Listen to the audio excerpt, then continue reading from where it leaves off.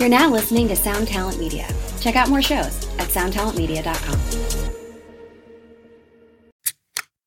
This is the Jabberjaw Podcast Network. Visit jabberjawmedia.com for more shows like this one. Hey, this is Matt with Smart Punk, and you're listening to The Lead-In.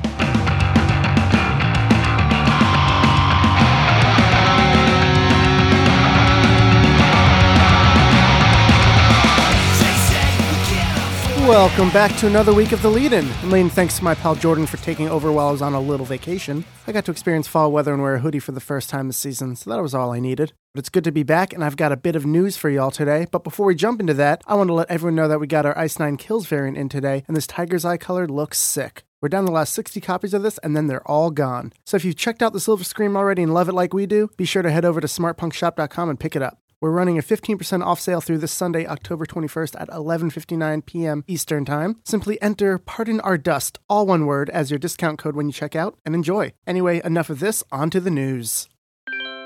Laura Jane Grace and the Devouring Mothers premiered their second single. You can listen to the Airplane song right now, as well as pre-order the band's debut album on Bloodshot Records. The Devouring Mothers also have a double handful of dates that they're playing throughout November. Bought to Rot will be released on November 9th.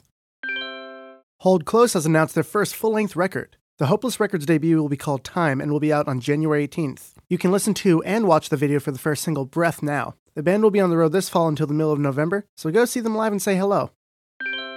FIDLAR has a new record coming out. Almost Free will drop on January 25th, and they just released the first single called Can't You See. The band starts their tour with Side Eyes and Dilly Dally this week in San Diego. Interplanetary rock band GWAR has announced a fun little mini tour they're doing to lead up to their New Year's Eve show in Norfolk, Virginia. The band will be doing a 5-day run with Against the Grain and Iron Reagan, who just put out a very sick new EP. Something new I'm trying out. We've got some links to a handful of new music videos in the show notes. Be sure to take a break from all that hard work you've been doing lately and check out videos from Real Big Fish, Basement, Knocked Loose, Blessthefall, and the Dirty Nil. And last but most certainly not least, Slipknot is gracing the world with a new album, which singer Corey Taylor hopes to be out next summer. The band has already demoed out 20 or so tracks and will start recording this winter, with hopefully a summer world tour to follow. You can check out an interview Taylor recently did with Resurrection Fest TV.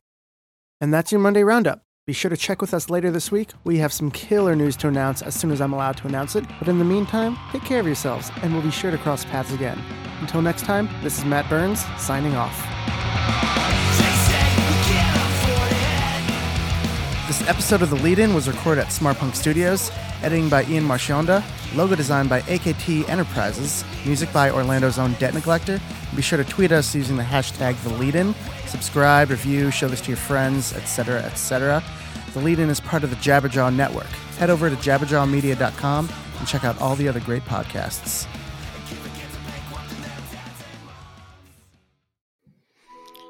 Welcome to us talking about our podcast for a minute. What's the name of that podcast? That's Axe to Grind, and right now you're going to be getting a little taste of it, right down to the shaky microphone and all. And my name's Bob. And my name's Patrick, and usually we're joined by Tom.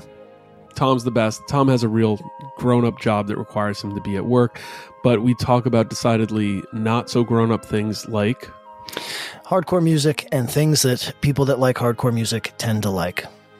So that could be the latest shows, revisiting classic material, talking about the new classics, all the little dorm room nonsense that you imagine from niche music podcasts that you either love, want to love, or hate.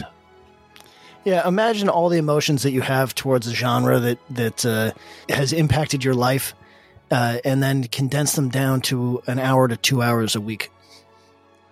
So triangulate your speakers, think about jumping off the bed, singing along, dancing like an idiot, and listen to Axe to Grind podcast.